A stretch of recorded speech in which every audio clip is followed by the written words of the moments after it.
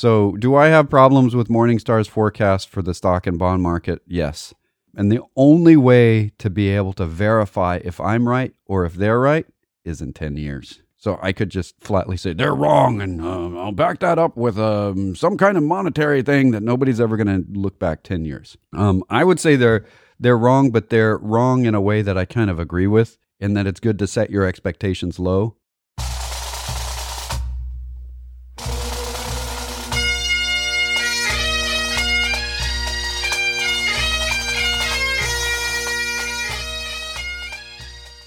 Once more unto the breach, dear friends, else close the wall up with our English dead. Good morning, ladies and gentlemen, boys and girls. Sounds so ominous when I say it that way. Welcome to another exciting hopefully, maybe, episode of the Personal Wealth Coach. See all my caveats on there. We try to give true information, and I'm not sure. I was quoted in an email to me from the radio program, and I read it and I went, how could that possibly be interesting to anyone? An economist speaking eco jumble mumble. But evidently you guys seem to like us. So this is Jake McClure. Jeff is out on the West Coast experiencing a different kind of heat wave. They call it a heat wave there. We just call it normal here. So he didn't get to go and enjoy cooler weather, but he did get to go and enjoy a different coast. And he's getting to give us some anecdotal economics information. We'll be covering that in a bit. But before we get any farther, so the bald duo is a bald single this week. I will need help from you in emails and so on, if you can provide it. I somehow think I can stagger through the program on my own. I'll do my best. Okay, so let's give some disclosures. I just said this is an economics program. It's called the Personal Wealth Coach. And the Personal Wealth Coach is not just the name of this program, it's also the name of a business.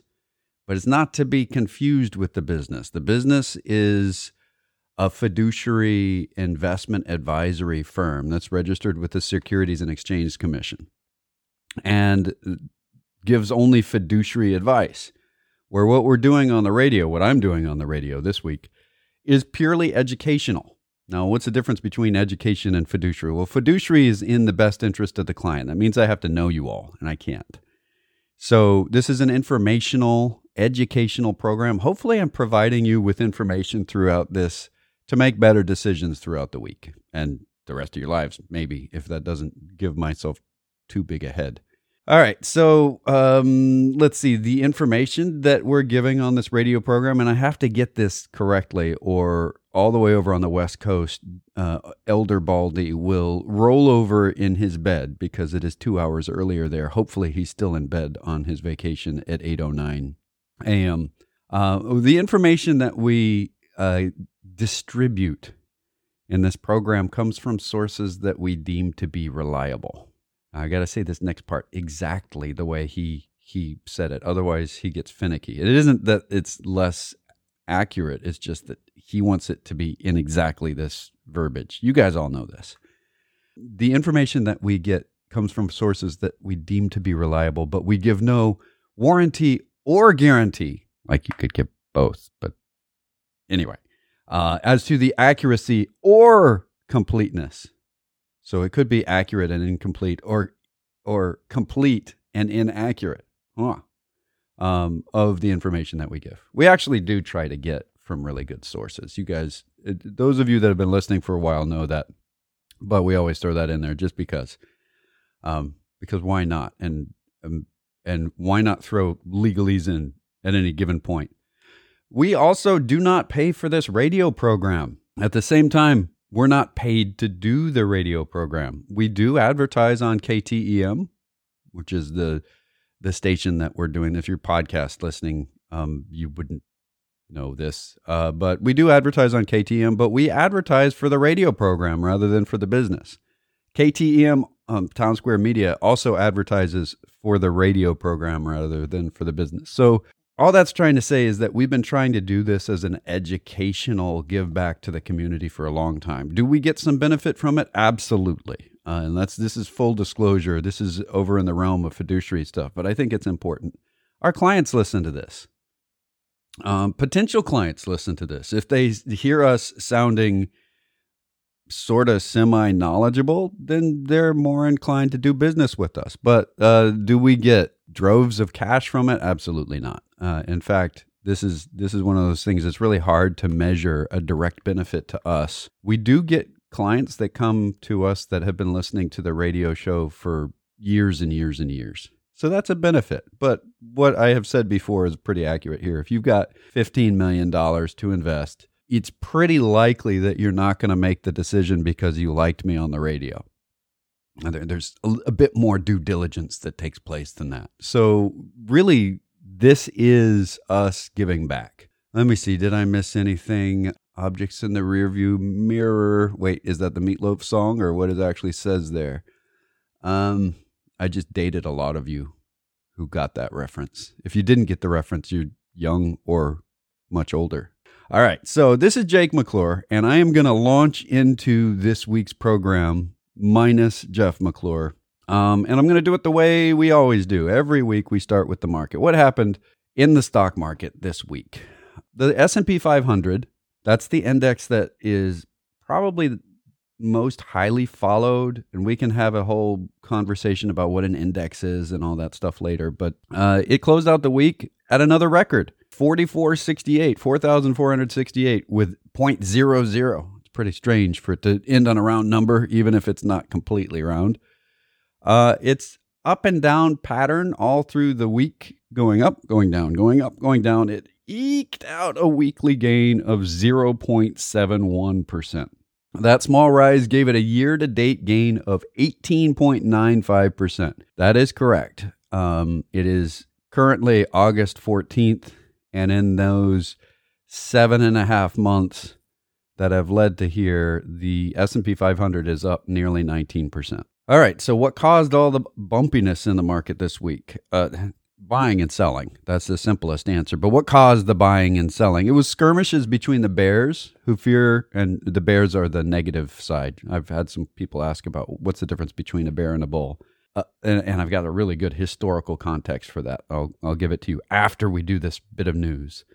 The bears are in a great deal of fear that the Fed's going to raise rates too soon, or that the Delta variant of COVID will wreck the recovery, or that inflation's going to take off. So bears that are afraid of the Fed and bears that are afraid of inflation, the Fed fights inflation. Bears are, by definition, pessimistic about all things. Okay. And the other side, the bulls who are continuing to feast on the earnings that are coming out. It's all, across the SPX, that's the symbol for the S&P 500 that we use for quotes and so on. The earnings report way across the board, way above the average poster is exceeding expectations in earnings for this last quarter and the quarter before that. And the CEOs of those companies are largely in consensus. They think that good times will continue. They're projecting, at least for the next 2 quarters, continued strong growth in earnings. And this isn't because they think they're going to get new business coming up. They already have enough business, by and large, in orders and pre-orders for them to project greater earnings into the future. And we'll talk about why orders and pre-orders are taking long enough to deliver that we can project earnings off of them.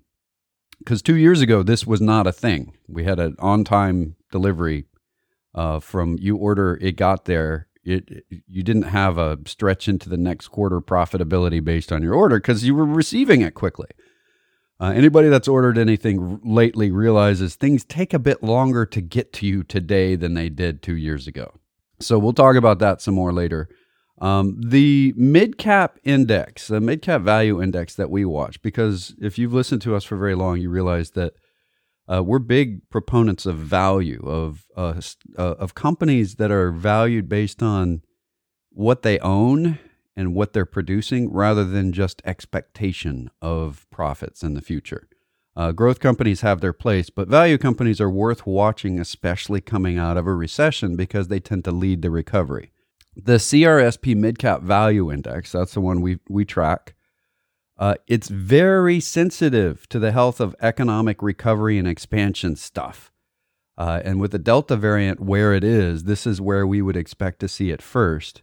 It hit a record on Wednesday as well, and largely held the gain, closing out the week up 1.36%, and year-to-date up almost 22%. So the S&P 500 is up almost 19%. The Midcap Value Index is up almost 22%. That's year-to-date. The 10-year U.S. Treasury note, the yield on that thing jumped up during the week to about 1.4% midweek before sagging back down to just below 1.294. And that drop doesn't seem, we're talking about 0.1% or thereabouts as far as a drop from where it was at the top there. That's a big movement when rates are this low. It's because there's a real fear that the Delta variant is going to do some damage. We'll talk about that as well. There's a lot of news to cover. I've also got some emails hanging out there, so we'll get to those as well. On the last part of the market that we're going to cover here is oil.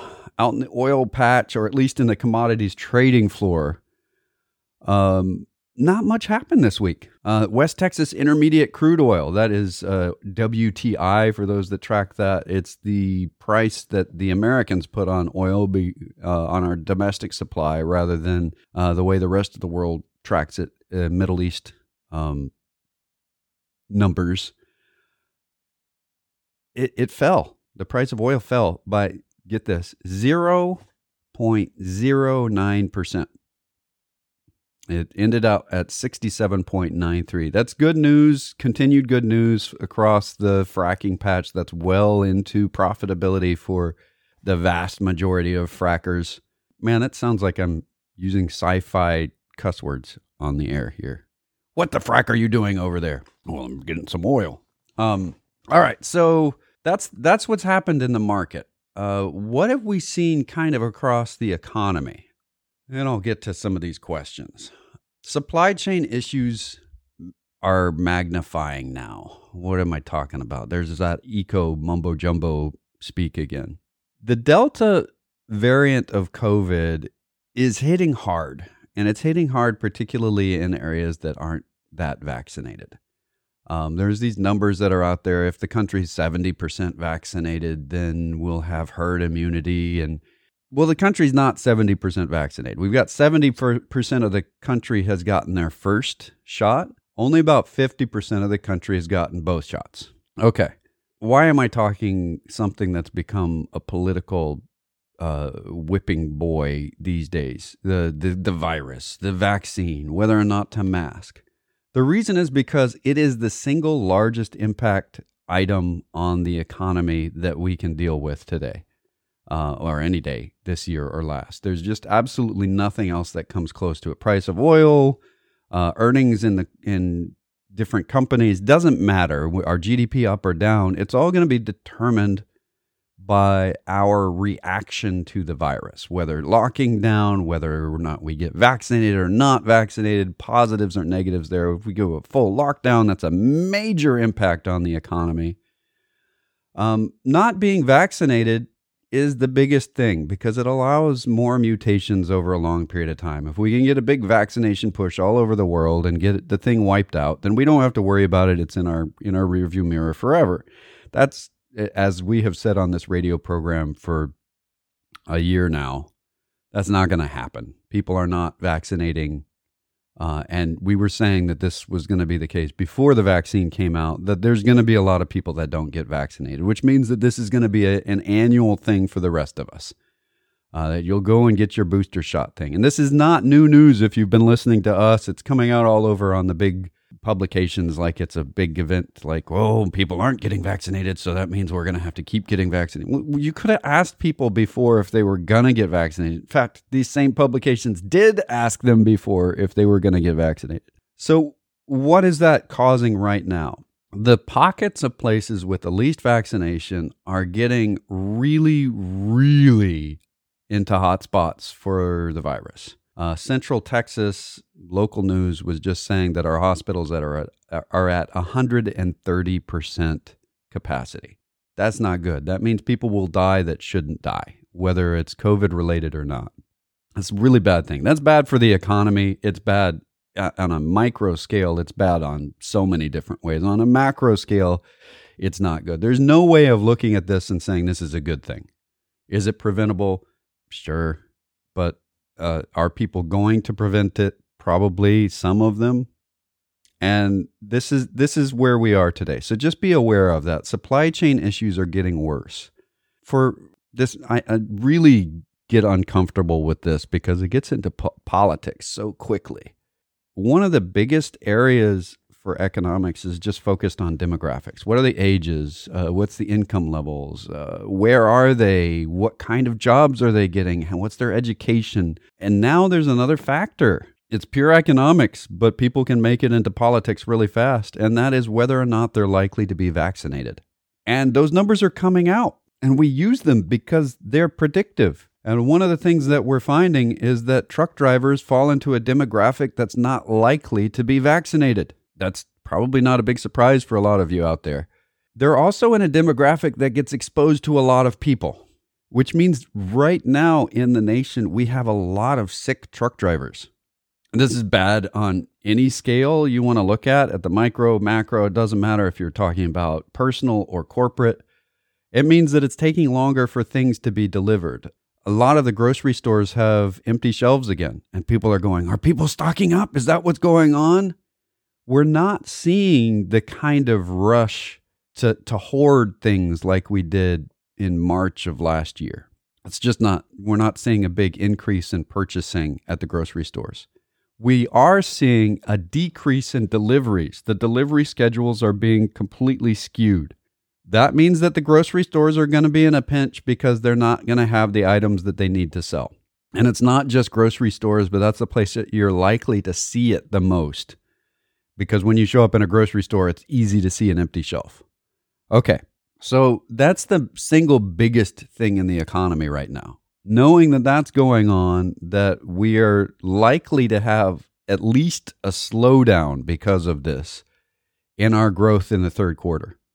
Because there's no way you can't. If you've got shortages at the grocery store, it's indicative of a slowdown in the economy from what we were a quarter a year ago. It's probably still much, much, much faster than it was a year ago. So just keep that in mind. It's part of the recovery. We talked about this last week. It's one of the bumps in the road. I'm going to get to some questions that I have now. I've got 3 of them hanging out there. Roger, thank you for your email. This was 2 days ago. He sent me a question for the radio and a suggestion that we talk to the folks at Town Square about a programming issue that they were having. Hopefully we can get that fixed. The message has been passed. The question that you had, what do you think about Biden approaching OPEC to decrease gasoline prices? Seems a little absurd. Wouldn't it be better to improve U.S. production and transportation? That's a great question. For some reason, OPEC is political. Well, for some reason. It's really easy because it's a conglomerate of political organizations that own oil. While the United States, oil is only political when it's in Washington. The most decision-making on oil in the United States takes place in hundreds of different conversations in different companies. Because we still have a new industry in fracking. It's had a lot of consolidation with oil wars between Saudi Arabia and Russia and the pandemic hitting and a lot of companies going out of business. And then you add to that some of the issues that took place during the Texas freeze, the freeze apocalypse of 2021. They put oil companies out of business. You're like, why would that happen? We've talked about this before. For lots of reasons. Energy companies were hit hard because of the prices that were charged for energy. And if they weren't producing the energy at that moment and they had to provide it, then it put a lot of people out of business. So when Biden goes to OPEC, it's because they're a bloc that with just a few people making decisions can change the prices.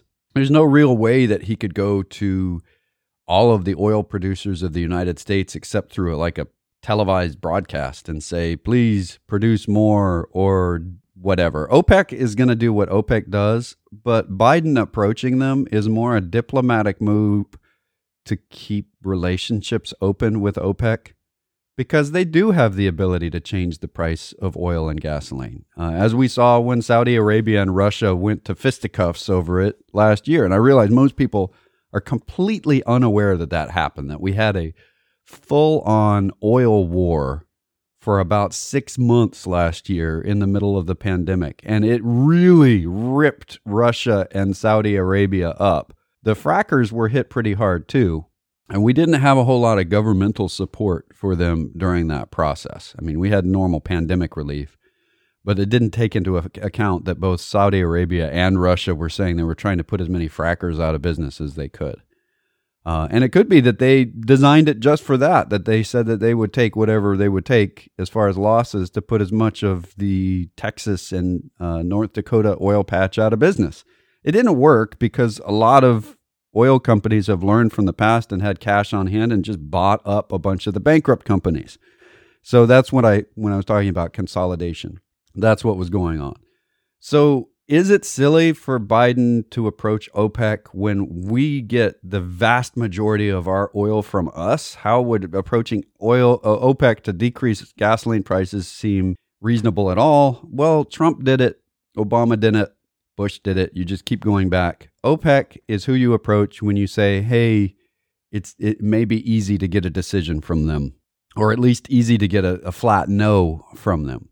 And just keep that in mind. So it is silly. It is absurd. We, at least for our own purposes, are energy independent. We do import some, but our prices are impacted by theirs. Check the prices of oil, and you'll see that the price that we have in the United States is several dollars a barrel less than what they have in the rest of the world, and that's because we price our own oil in our own way because we're the purchasers and the suppliers.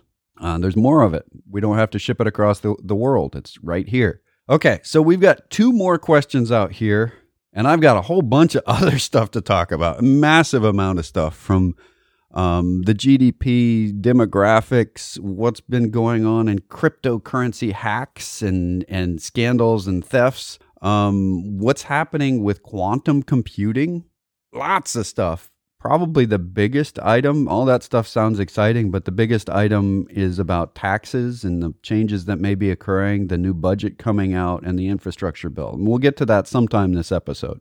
Okay, so we got 2 questions hanging out there from John. Different emails sent an hour apart. The first question is on future returns, and the statement he has on here is, I realize that this is only one prediction, but your thoughts, please. And as is customary for John, he's taken a picture of the paper version of the Wall Street Journal, sent it digitally to me so that I can verify it in my digital form. He has, with a pen, circled a paragraph. The paragraph is, Morningstar Investment Management forecasts that U.S. stocks will average just 1.3% annual returns for the next decade, while domestic bonds will return 1.8%. Other analysts are more optimistic, but hardly anyone sees stocks doing as well as they've done in recent years. Stocks returned 14.7% annually and bonds 3.4%, and the 10 years ending June 30th. Okay, almost 15% annualized return for a 10-year period in the stock market. That's way above normal returns. So what Morningstar is doing what is a very conservative approach to giving an estimate for future returns. They're using the concept of reversion to the mean.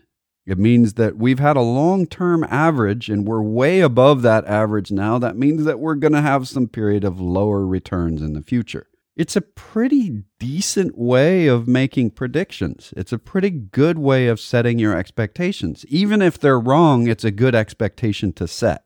Even if we get much higher returns, if you set your expectations on those low returns, you'll feel better about things. When things come in at better than that, it'll be a good surprise rather than lower than that, which is a bad surprise. Now, 1.3% annual returns, that's less than bonds, what they're saying. What are my thoughts on it? Well, I don't agree. I think they're being too conservative on the stock side and too aggressive on the bond side. They're predicting that bonds return will be higher than stocks for the next 10 years. There are some very fundamental mistakes in that logic.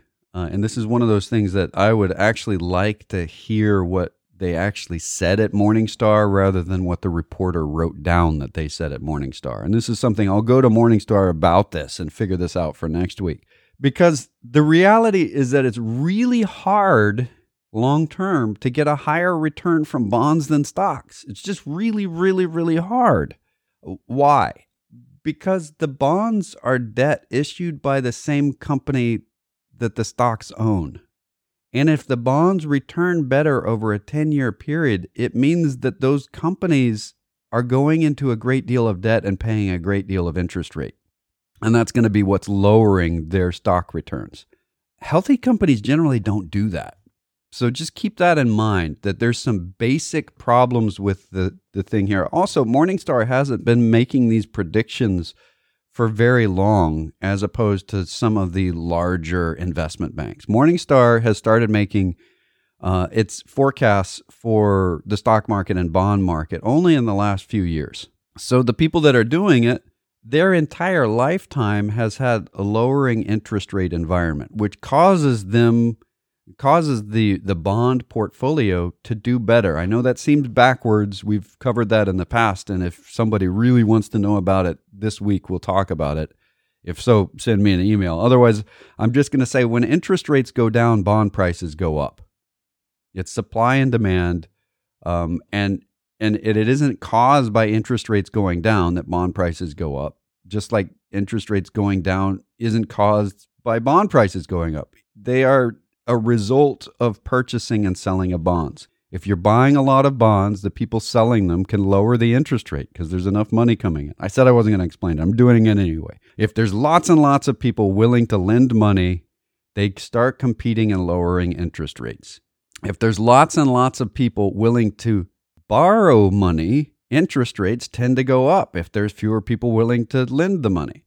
So when interest rates go down, it means all the other bonds that are hanging out there. Somebody made a loan and now they want to sell that loan to somebody else. They want to say, they'll owe you instead of me. Here's the payment, all of that.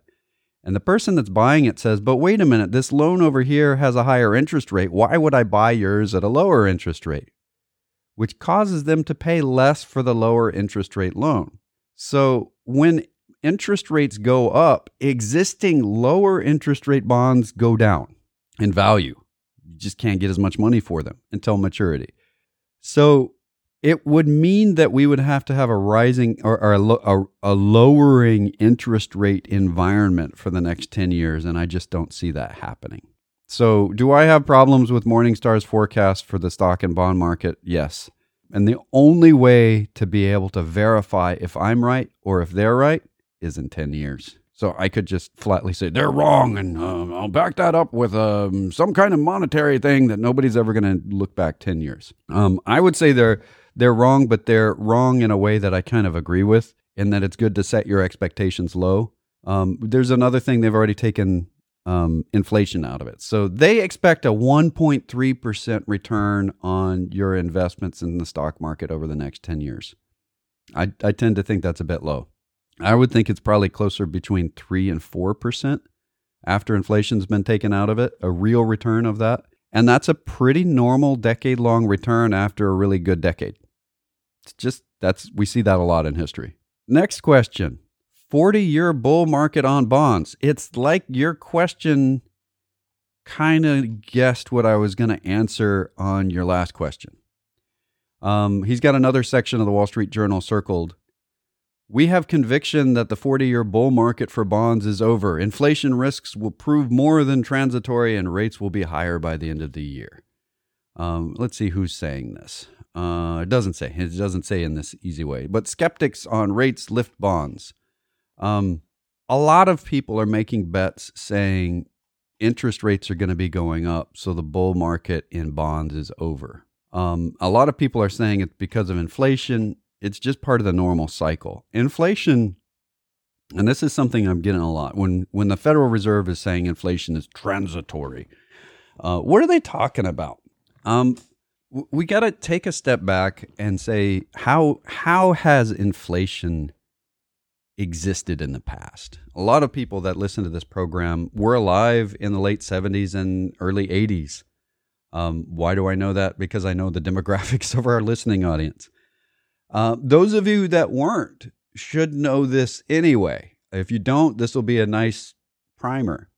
In the late 70s and early 80s, we had runaway inflation. And by runaway, I don't mean like Brazil runaway. We had double-digit inflation, though. Every year, it was 12 or 14 or sometimes 18% inflation.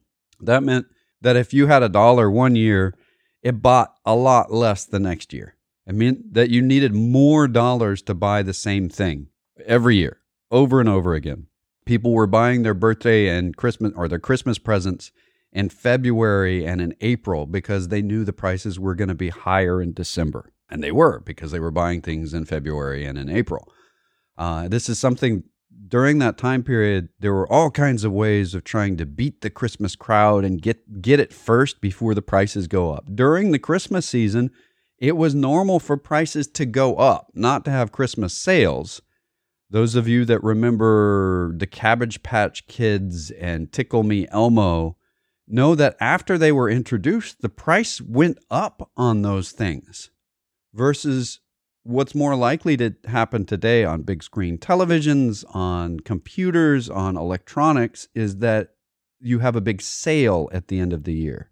That has a tendency to keep prices down. Why is it that why are electronics prices lower year after year? Well, because we have better ways of manufacturing. And there's lots of news on that we can get into. Better ways of manufacturing with fewer people. This comes back to productivity. Or with cheaper labor, which is what we did by going to China decades ago. Well, it looks like a lot of the chip manufacturing that furnaces the foundry of electronics, they're coming back here and they're going to be automated. Those chips, the technology and how we produce them, it's getting easier and easier and easier to make those things with automation. It's certainly not easy to make, by the way, if you try to do it by hand. And there's some good things to watch on that. I mean, and I realized that you had a question on interest rates and the bull market on bonds. It's all related to the same stuff.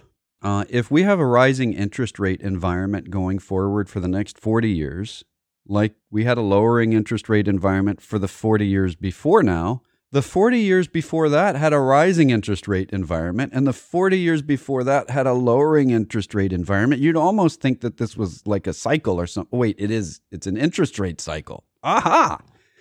They happen. They happen throughout history. And they end in things, end. One portion of them have events like the Great Depression happening, and other ends of them have things like the runaway inflation of the early 1980s. Well, wait. Think of that. The Depression, 40 years later, we had deflation, massive runaway deflation in the Depression. Add 40 years to it, you get late 80s or late 70s, early 80s, where we had runaway inflation. It's a normal part of our cycle. Just expect it. We had some deflation over the last several years. It's not runaway, and we avoided a major catastrophe that could have been like a repeat of the Great Recession or of the Great Depression in the Great Recession. It didn't get as bad as that, and there's lots of reasons why. Technology is improving. That increases productivity. It means that we can do more with less people. In some cases, no people at all. The manufacturing of a chip, it's almost never that a hand comes in contact with that chip. And it isn't actually a hand. It's a hand in a glove. And sometimes those are gloves inside clean rooms that go through walls instead of just on their hands. It looks like a scene from some type of epidemic movie or pandemic movie where they're like dealing with something in an incubator, and if it gets out, it's going to kill everyone. No, it's what would get into the chip manufacturing. We're dealing at a very small scale, and we're about out of time for this hour. We got lots more to talk about next hour. If you would like to talk to us off the air, we do have fiduciary investment advice available. We do investment management as well. Voicemail locally during the weekend, real live people during the week, is 254-947-1111. You can reach us toll free if you still have a landline at 1-800-914-7526. That's 800-914-PLAN. You can go to the webpage, thepersonalwealthcoach.com or tpwc.com. There are recordings of the radio program going back lots of years. There are links to podcasts. You can contact us through the contact form or Jeff or Jake at tpwc.com. Until next hour, this has been The Personal Wealth Coach.